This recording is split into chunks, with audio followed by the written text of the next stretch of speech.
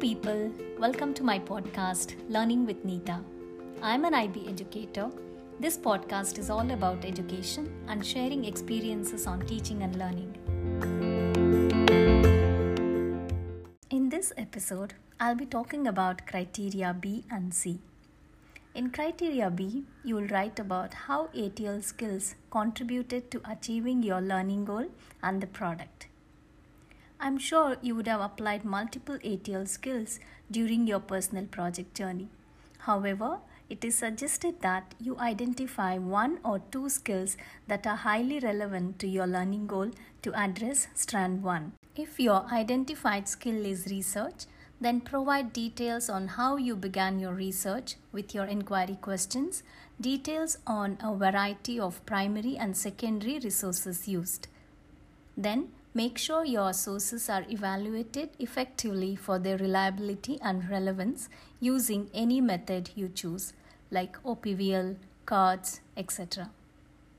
There should be a connection between your learning goal and the ATL skill.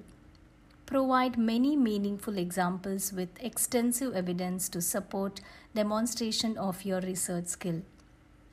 Evidence to address this strand could be source evaluation table, research plan with your inquiry questions, and something else that you think is appropriate to support your examples. To address each strand in the report, it is important to provide meaningful and well-chosen examples as an evidence.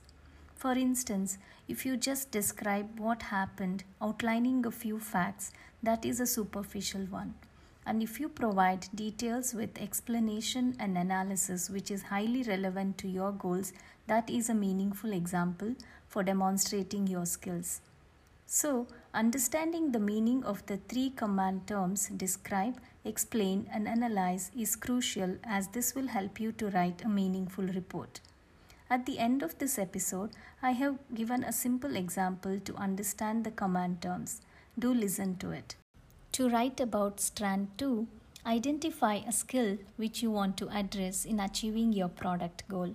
It could be thinking or communication or self-management or collaboration, whichever is appropriate in your context.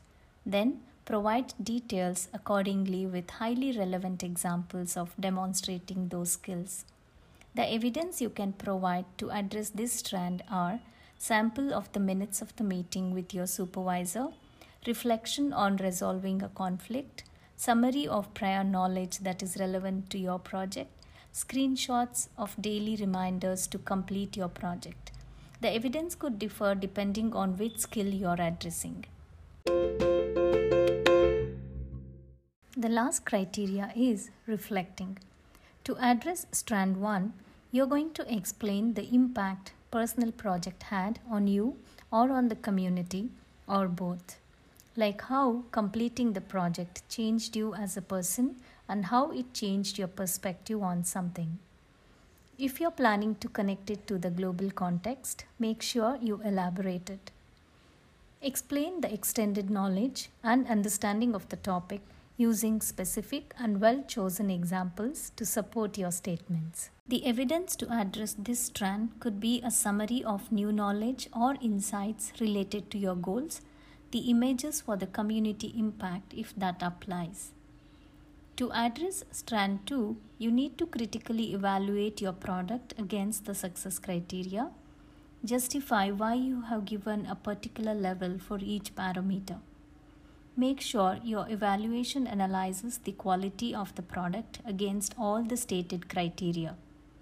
Provide details on the strengths and weaknesses of the product. Write about what could be improved about your product. Some suggested evidence to address this strand are evaluation of the product against success criteria, images showing key features of the product, analysis of the causes for the success or failure of the product. The ability to communicate clearly is essential to reach the highest level of the criteria. Here is a simple example to understand the meaning of describe, explain, and analyze. Suppose to describe a cat and a snake, you say that a cat has 4 legs and fur, a snake has no legs and has scales. So, this is a description. Adding explanation, you would say a cat is a mammal, and as a mammal, it has fur and no scales. A snake is a reptile, and as a reptile, it has scales and no fur. If you notice, here you are explaining by giving reasons. Now, with analysis, you would say fur helps the cat to keep warm and its skin protected, while the lack of fur leaves a snake at the mercy of the extreme weather, and it must seek shelter. Here you explain by considering the pros and cons of having fur and not having fur. This is analysis. I hope this example helped you to understand the meaning of these three terms. Apply your critical thinking skills to write the report with specific and relevant examples taken from the context of your project. This completes the report writing part. I recommend all supervisors to read the personal project guide published in September 2021 and go through the sample reports available, as self-reading helps in better understanding. Stay tuned for my next series coming up shortly on something interesting. Thank you.